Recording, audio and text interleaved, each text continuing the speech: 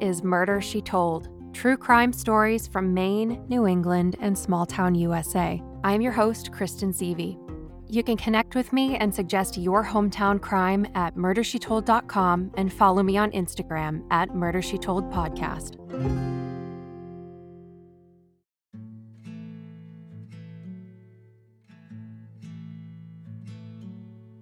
Krystal Lee Higgins was a total badass.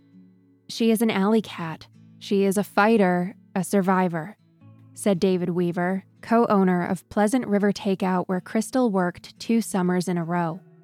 Where most teenagers have a part-time summer job to make some extra spending money to cover gas and nights out with friends, 17-year-old Krystal held up 2 jobs in the summer and other jobs during the school year while still making time for the things she loved, hanging out with friends and talking on the phone, watching reality TV and SpongeBob, and watching the Red Sox play. Krystal had tickets to a game with her friend the following month, September of 2004, and she couldn't stop talking about how much fun Boston was going to be. This is Tara Skeet, one of Krystal's chosen family members. She was a force to be reckoned with. You know, she had fire and spunk, and honestly, she was probably the most level-headed friend that I had. She was the type of person that she knew what she wanted, and she worked real hard to get it. She was a worker. You know, she wasn't afraid, you know, to do anything either. She was quick to learn, and she wanted to help. Overall, she was a very driven person that had goals, you know, and she wanted better for her future. Krystal was friendly with everyone and always had a smile on her face, one that was genuine and one that never let on to the adversity she faced in her home life.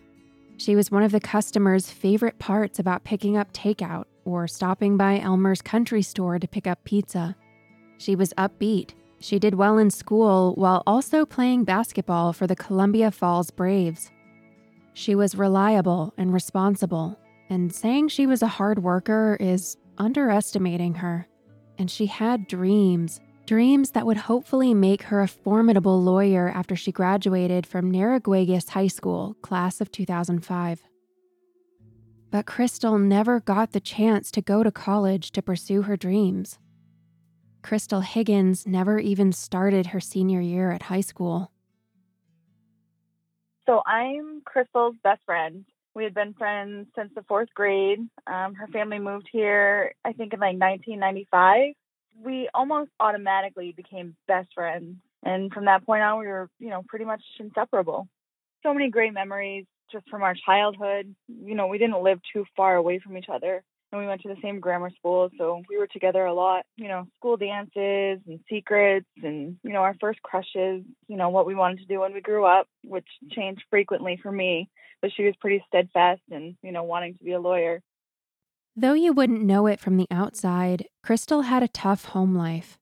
She was born in April of 1987 in Massachusetts, and the family moved to the Down East area of Maine in 1995. There, she met Tara, and the girls instantly became friends. Krystal's parents got divorced when she was young, and her father remarried. She hadn't seen her birth mother since 1st grade. By the time Krystal was 16, she was legally emancipated from her parents.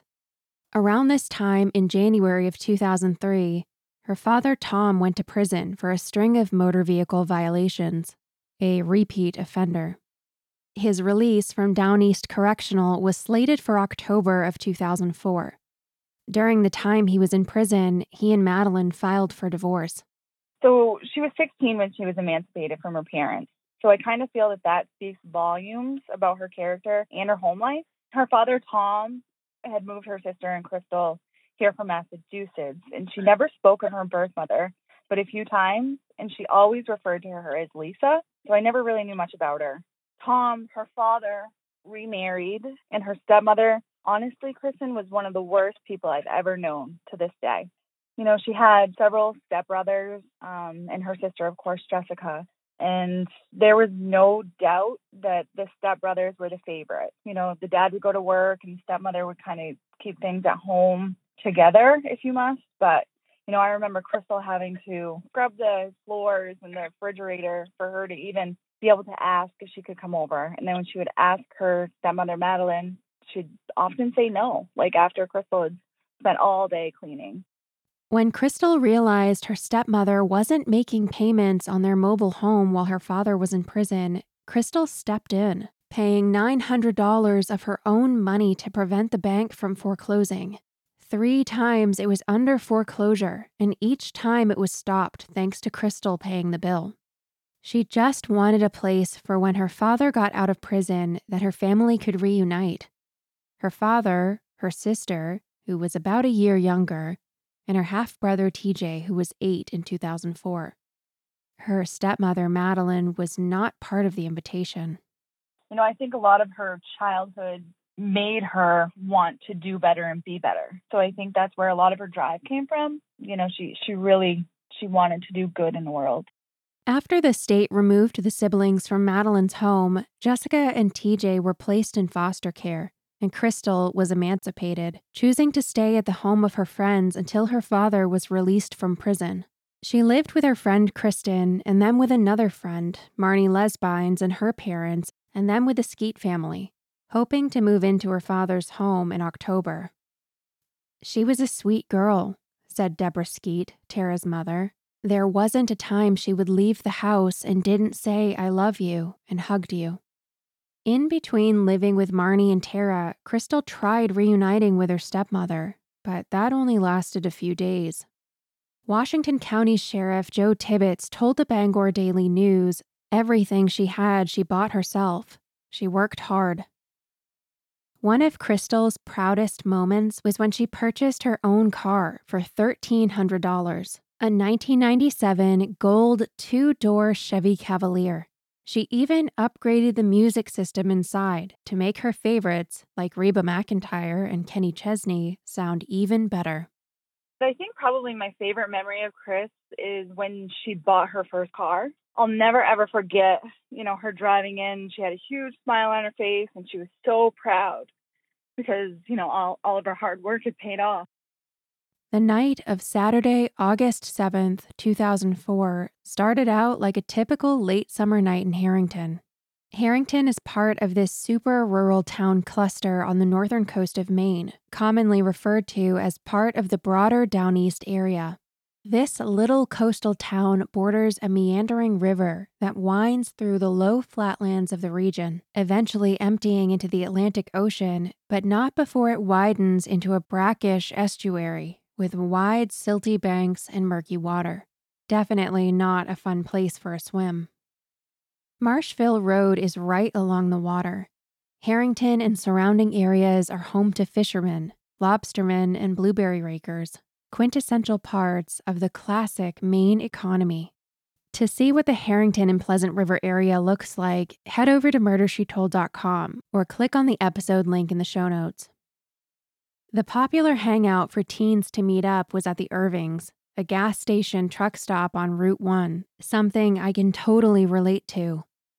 Kids would meet up there and hitch rides to local hangouts, a gravel pit, or camps on Schoodic Lake. This particular Saturday evening, a house party was in the works. Krystal was recorded that evening on Irving's CCTV footage. Around 9 p.m., 18-year-old Mitch Farron arrived at Irving's. He was a lobsterman, and he and Krystal had a thing. "We weren't official yet, but we were heading in that direction," he later told the Sun Journal. He and Krystal had been friendly since Krystal was a freshman and he was a sophomore at Narragansett, but since his graduation that June, they started hanging out more frequently.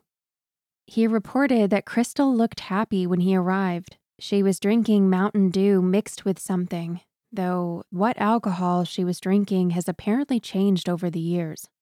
It was later reported that she had a fifth of Bacardi rum, but Mitch recalled drinking Ice 101 with Krystal and a few other friends at another location.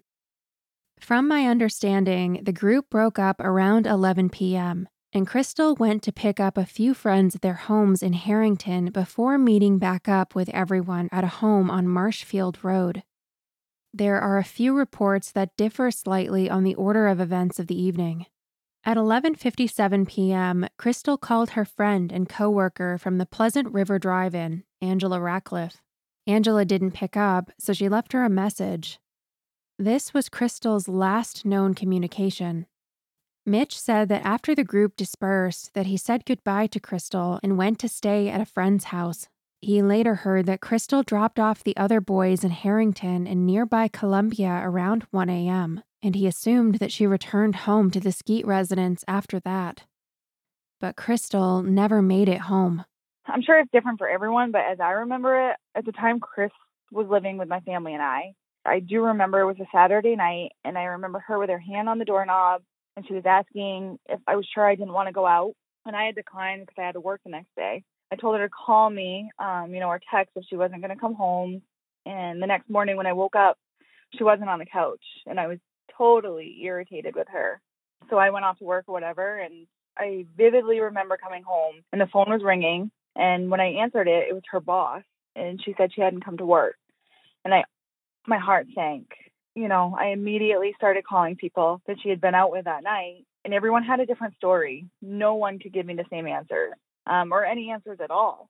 I mean, right from the word go, it was super suspicious and out of character for her.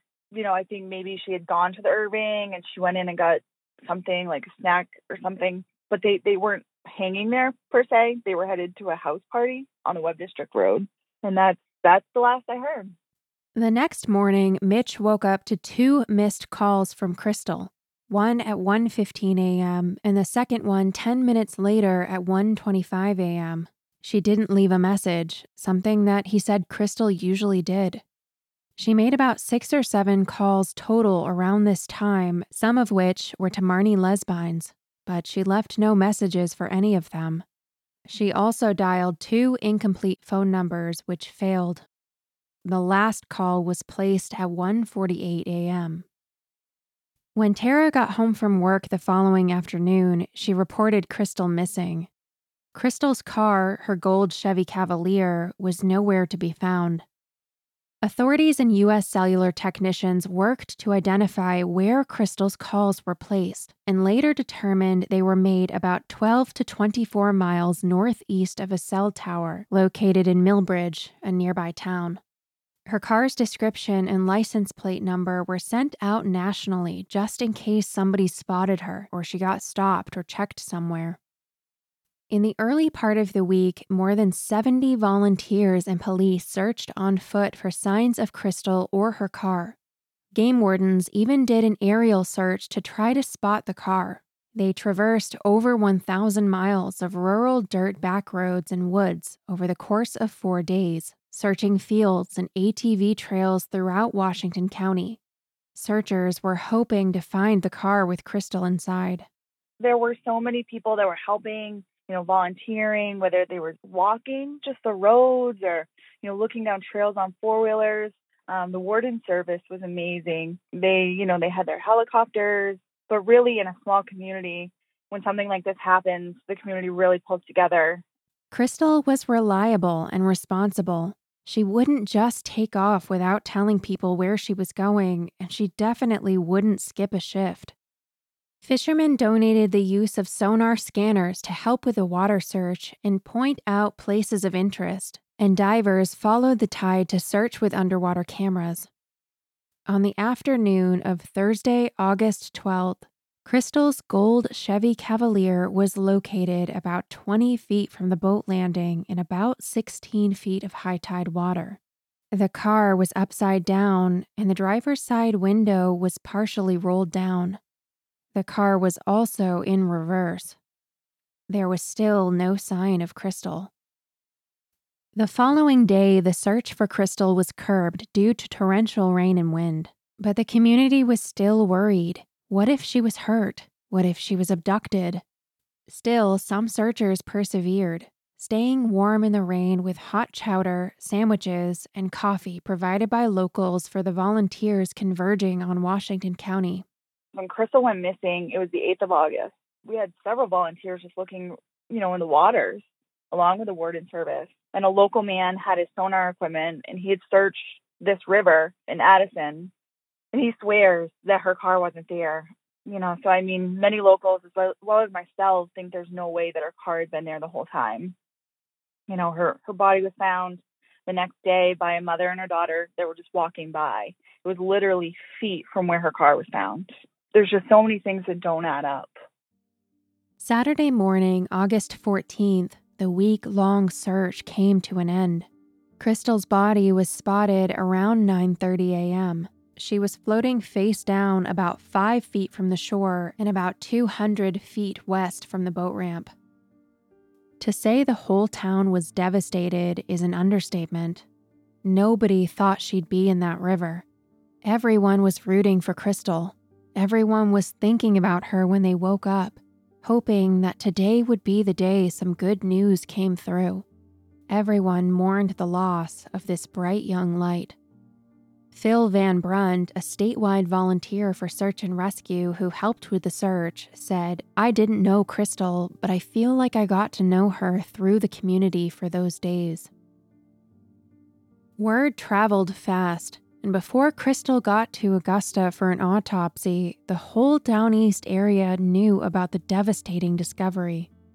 The last time her father talked to her was 2 days before she disappeared on August 5th. He told the Bangor Daily, "The last thing she said to me was, 'Love you, Dad. See you next week.'" The next time Tom Higgins saw his teenage daughter was when he learned of her death through a fuzzy public access television set at the Down East Correctional Facility.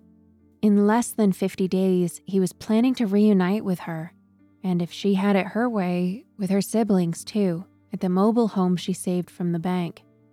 Although the Department of Human Services said it had terminated parental rights for Tom and his ex-wife Madeline, Krystal was always thinking of ways to keep her small family of 4 intact. Tom said, "My firstborn is gone. I never imagined her going before I did."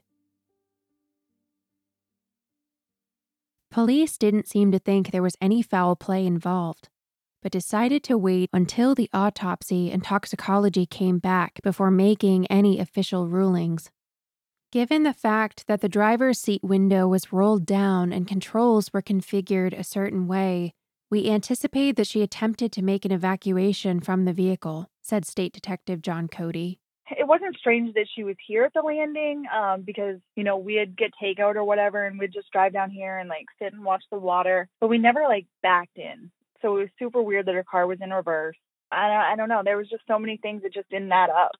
Police suspected she was in Addison, the next town over from where she was living at the time, to see her romantic interest, Mitch, who lived there. They also speculated on why her body wasn't found with the car. Steve McCausland, spokesperson for the Maine State Police, said, "It's a tidal cove. There's no way to tell where it was." But that was an area where divers had searched, and one possible explanation was she floated in with the tide overnight. And, at low tide, it's low. I mean, even at high tide, it's not that high. You'd think that you would have seen oil surface. I mean, people fish this water every day in the summer. The state sent the toxicology to Clovis, California for testing at a forensics lab, and while they waited for the results, the town mourned their loss. A funeral for Krystal was planned at her high school's gymnasium, and for weeks leading up to it, the town collected donations, led by her employer at Elmer's county store where she worked. Checks and donations poured in to support funeral costs from all over the country, but 2 men who knew Krystal's father stepped up to cover the funeral entirely, leaving other donations to go into a trust for her siblings, Jessica and TJ, when they turned 21, and also to establish a scholarship in Krystal's name. John Cholera, owner of J&S Carpentry, where Tom Higgins had worked for 4.5 years, was one of the 2 donors splitting the cost. Right before she went missing in early August, Krystal visited John and asked if her father could get his job back when he got out of prison in October. Quote, "We have made arrangements to pay for that because that girl deserves a decent funeral. I can't say enough about Krystal, who was an excellent person." End quote.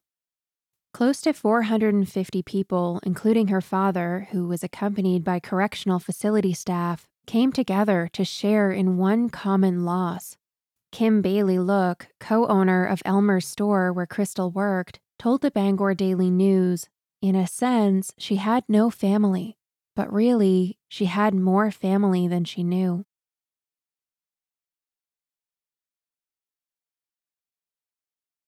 The autopsy was conducted on August 16th at 10:30 a.m., 48 hours after she was found, but the toxicology report wasn't completed until mid-October, 2 months later. The autopsy report is tough. I mean, I'm obviously not a medical examiner, but I feel like there was a lot that was left out. To my knowledge, they didn't do a rape kit. They didn't test for any illegal substances aside from alcohol. That read 0.08, which is legal limit, and it contradicted what everyone I had talked to that had been with her that night said. Everyone said that she was so drunk, she had done this, she had done that. And, then you get the autopsy report back and none of it makes sense. Tara shared Krystal's autopsy report with me, and I asked my friend who was a death investigator and is now the anonymous host of Autopsy Podcast to help objectively answer questions I had related to certain points of her report. The toxicology report indicated that Krystal had been drinking. Her blood alcohol level, based on fluid samples most likely from her heart, came back as 0.08, which is the legal limit for driving, not a particularly high level. According to Maine State Police, she was possibly consuming Coricidin, an over-the-counter cough and cold medicine which is sometimes abused, particularly by teens, as a recreational drug. The Coricidin didn't show up on the toxicology report, but my friend told me that isn't something that would necessarily show up on a tox report.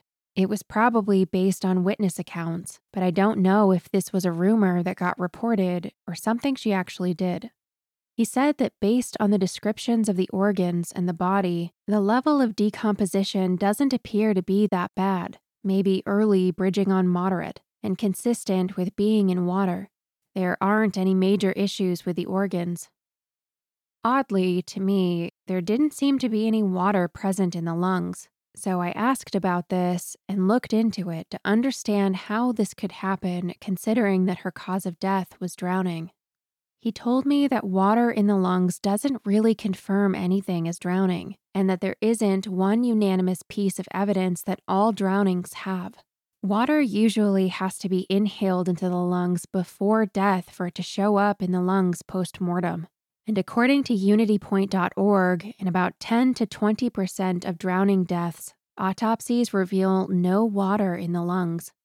This is evidently known as dry drowning and is caused due to laryngospasm, which is when the body forcefully closes the airway in a situation where water is attempting to enter the lungs. The main problem during a drowning is lack of oxygen to the brain, as opposed to water in the lungs. It was noted that there was no physical trauma to the body before death. It is the duty of the medical examiner to determine cause of death. And because there wasn't any indication otherwise, the obvious cause was drowning. Detectives, armed with that info and in consideration of the fact that there were no defensive wounds, concluded that Krystal's death was an unfortunate accident. That's basically how it went the entire time. There was never any talk of foul play or anything of the sort, aside from rumors. You wouldn't believe the people that had said, oh, we saw her car, going out of town. They basically just chalked it up to an accidental drowning and, she didn't have a family that really advocated for her. On paper, I can see why this case was ruled an accident. No trauma, evidence of alcohol, female victim's body found fully clothed, no witnesses. And given Krystal's driven personality and learning of her plans for the future, like reuniting with family in the trailer she helped pay for, the Red Sox game in September, and pursuing a career in law, I don't believe this was a suicide. The autopsy results are consistent with drowning, and the state of decomp is consistent with the length of time that she would have been in the water. But I'm still left with questions. Something doesn't feel right, but I can't quite put my finger on what exactly. I can tell you what I don't think happened. I honestly don't think she drove her car into the river. I don't think it even accidentally went into the water. I don't think her car was in the river for a week and no one saw it. I don't think that she was so drunk that she couldn't handle herself. There's so many things that I know that I don't agree with. For me to really put my finger on what I think happened is hard. I will say that it only makes sense to me that she met with foul play and someone overpowered her. I do think someone knows something. The only problem is, with so many years gone by, we risk never knowing. It's so hard to say. On November 19th, 2015, a mysterious letter surfaced at a home on Webb District Road, a 4-mile-long, sparsely populated road that is located near the town of Harrington and runs right by Krystal's high school. The letter definitely rocked my world. We've always said that someone knows something about what happened, and then 11 years later, after her passing, this creepy letter shows up. And it was a woman that is active in the community. She found it on her lawn, just leaned up against a tree. So when she went to get her mail, she stopped and grabbed it, read it, and obviously immediately called the Maine State Police. The house where that letter was found is on the same road as the house party where Krystal was reportedly last seen alive the night she went missing. The letter is alarming, albeit a little confusing and hard to read. It's poorly written with a lot of misspelled words, including Krystal's name. It's possible this was intentional. Some things are scribbled out, and some of the writing looks like it was done in a hurry. There is some explicit language in it. I'll include a photo of the letter on murdershetold.com, but here's Tara reading what it says. Krystal Higgins was murdered on the Webb District Road by a socio and psychopathic killers. They underlined, the police passed by her body. There's pre-exposure, sex offender. Don't let this predator wait for another murder. He's gonna sit and pick, you dumb fuck. There is nothing in the newspapers about this letter. It can only be found at a memorial page on Facebook for Krystal, and it's only known by locals and friends of the community. Why would a letter show up out of nowhere 11 years after this case had been closed? I spoke to the chief of police, the Maine State Police, personally, and it was basically just swept under the rug, and he legit chalked it up, and I quote, to just some punk kids playing a prank. And, the Maine State Police couldn't lift any fingerprints from the papers, and it just basically got dismissed. I also went and sat down with a local sheriff, and where it was already given to the Maine State Police, and it was their case originally, his hands were tied, so he couldn't really help me much. But I really don't think that anyone put a lot of stock into the letter. I want to circle back to the circumstances of Krystal's death and the discovery of her car and body. I've tried to make sense of this scenario, and I simply can't. So I think Randy was actually the last person to actually see Krystal. And he told me that he wanted to go with her when she was leaving, and she said no. And she was going to go meet up with someone else or something. So she ended up driving off without him. But he was the last person to see her. Krystal was at a house party before, and then police theorized that after she left the party, she was on the way to see Mitch, the boy she was having a fling with. Mitch was one of the last phone calls Krystal made that night and lived a few houses down from the boat landing in Addison. He had also said that at some point in the night they were hanging out at a boat landing with a group of people. How did Krystal get from this party to dead in the water? Everyone just said that she had different things to drink. One person saw her drinking Ice 101. One person saw her drinking Bacardi. Everyone said she was so messed up. And yet she got in the vehicle and made it to Addison, which is, 15 miles away. You know what I mean? It's just really weird. I don't know. No real story sticks out to me. There were so many. You couldn't even decipher what was what. She was super responsible, but we were kids.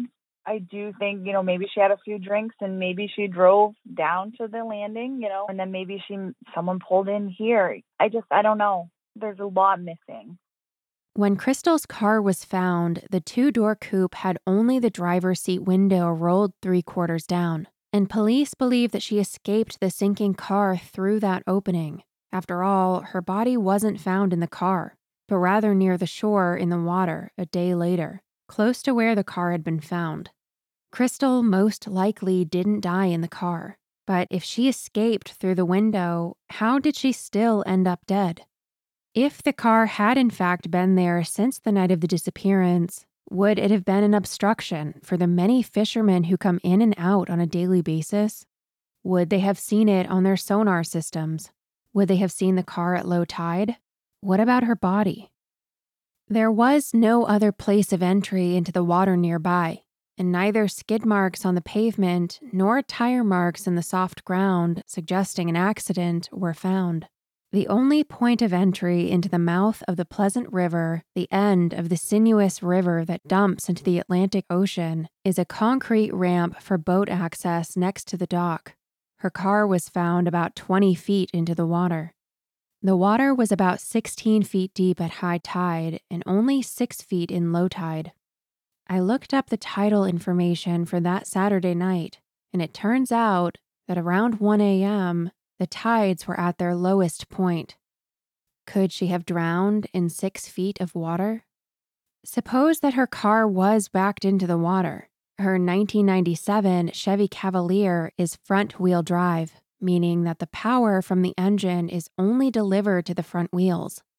If the point of driving the car into the water is to get it as far away from the shore as possible, this might explain why the car was driven in reverse. If the car were driven forward into the water, as soon as the front end of the car started to float, all of the power to continue moving into the water would be lost, as the front wheels would spin helplessly in the water. In reverse, you would gain an extra 8 feet or so to continue driving the car into the water before losing traction. If someone wanted to send the car to its watery grave but escape through the driver's seat, it would be possible in an automatic transmission to put the car in reverse, and while it was at a slow speed on the ramp, open the driver's side door, get out, and then close the door. But this car was a manual transmission. Once the clutch was let out and the car was in gear in reverse, you would need to apply some amount of gas for it to continue moving. Without depressing the gas pedal, the car would stall and come to a complete stop. So it seems that someone was in the cab driving it into the water. A car is made primarily of steel and aluminum. The only reason a car floats in the water is the air pockets. The tires are filled with air. The gas tank, depending on how much fuel, the trunk, and most importantly, the cabin. It takes time for these air cavities to fill with water, and it's for that brief period of time that a car would float. The driver's side window was found 3/4 rolled down, and the other windows were fully closed, so it likely floated until the car sank enough for the water to come pouring through the driver's side window, at which point it nosedived and likely flipped upside down on the bottom, how it was ultimately found. Is it possible that Krystal drove headlong into the water, put the car into reverse after hitting the water, and then fled the sinking vehicle through the driver's side window that Saturday night? Absolutely. But what I cannot understand is why her body was not found in the cab. If she escaped the driver's seat, then she would have survived. Another thing that strikes me is a small detail from the autopsy report. She was found without shoes on. Was she driving barefoot? What kind of shoes was she wearing? If she had her shoes on and somehow drowned after escaping the car but before reaching land, why would her shoes be off? This case is technically closed. On paper, it was an accident. But for whatever reason, the Maine State Police won't let the family see Krystal's case file. Tara has considered private investigators and even mediums. But some of the answers she's looking for may be inside a file she's not allowed to see. I even went as far as getting a hold of her sister and having her sister get a hold of the medical examiner's office to get the autopsy, which we already had, but I just wanted to make sure it was the same. And also the pictures that went with that, and they would not release them to even her. I don't know what happened to Krystal Higgins, but I wish I could figure it out. If she were killed by somebody, whether on purpose or as a result of some unfortunate circumstance, my wish for her friends and family is that someone would come forward with more information. If this truly was a motor vehicle accident, I wish there was a better explanation of what exactly happened that night, that the investigation provided answers.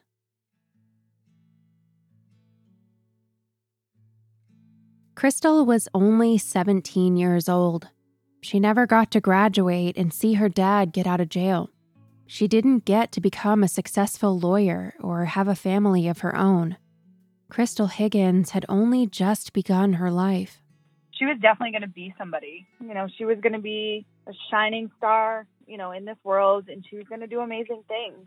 16 years later, she's still the most influential person in my life. She was a good kid. She definitely didn't deserve what happened to her. Every time a family member or friend of a victim tells me they don't want their loved ones forgotten, my heart breaks. It's a reason why including them in these stories is so important to me. But seeing the impact Krystal made on the Down East community in such a short amount of time cements the idea to me that she won't be forgotten. Krystal Higgins was an incredible and selfless young woman, and her memory lives on through the lives of those who loved her. I hope one day there will be a better understanding of what happened that night. Until then, her friends and loved ones will never stop pursuing the truth. Hopefully, one day that truth will surface, and Krystal Higgins can finally be put to rest.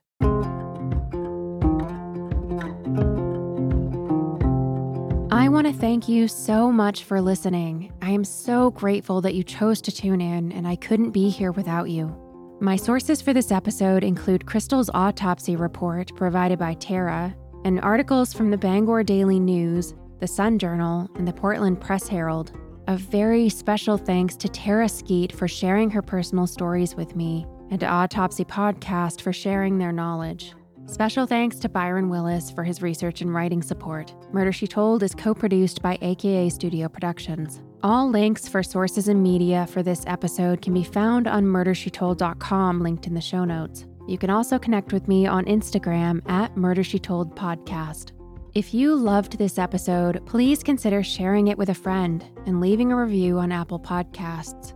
It's one of the best ways to support an indie podcast. If you are a friend or family member of the victim, or anyone connected to this story, you are more than welcome to reach out to me at murdershetoldpod@gmail.com. If you have a story that needs to be told or would like to suggest one, I would love to hear from you. My only hope is that I've honored your stories in keeping the names of your family and friends alive. Murder, She Told will be back next week with another episode. Thank you for listening. In the 1970s, John Todd burst onto the evangelical scene with a shocking tale. He claimed to be a former witch, involved in a then unheard-of secret organization called the Illuminati, and urged Christians to prepare for a violent world takeover. First of all, the number one weapon in everybody's home should be a 12-gauge pump shotgun. Hear the amazing story of one of the originators of the modern-day conspiracy theory. From Magnificent Noise and Sony Music Entertainment, this is Cover Up, the Conspiracy Tapes.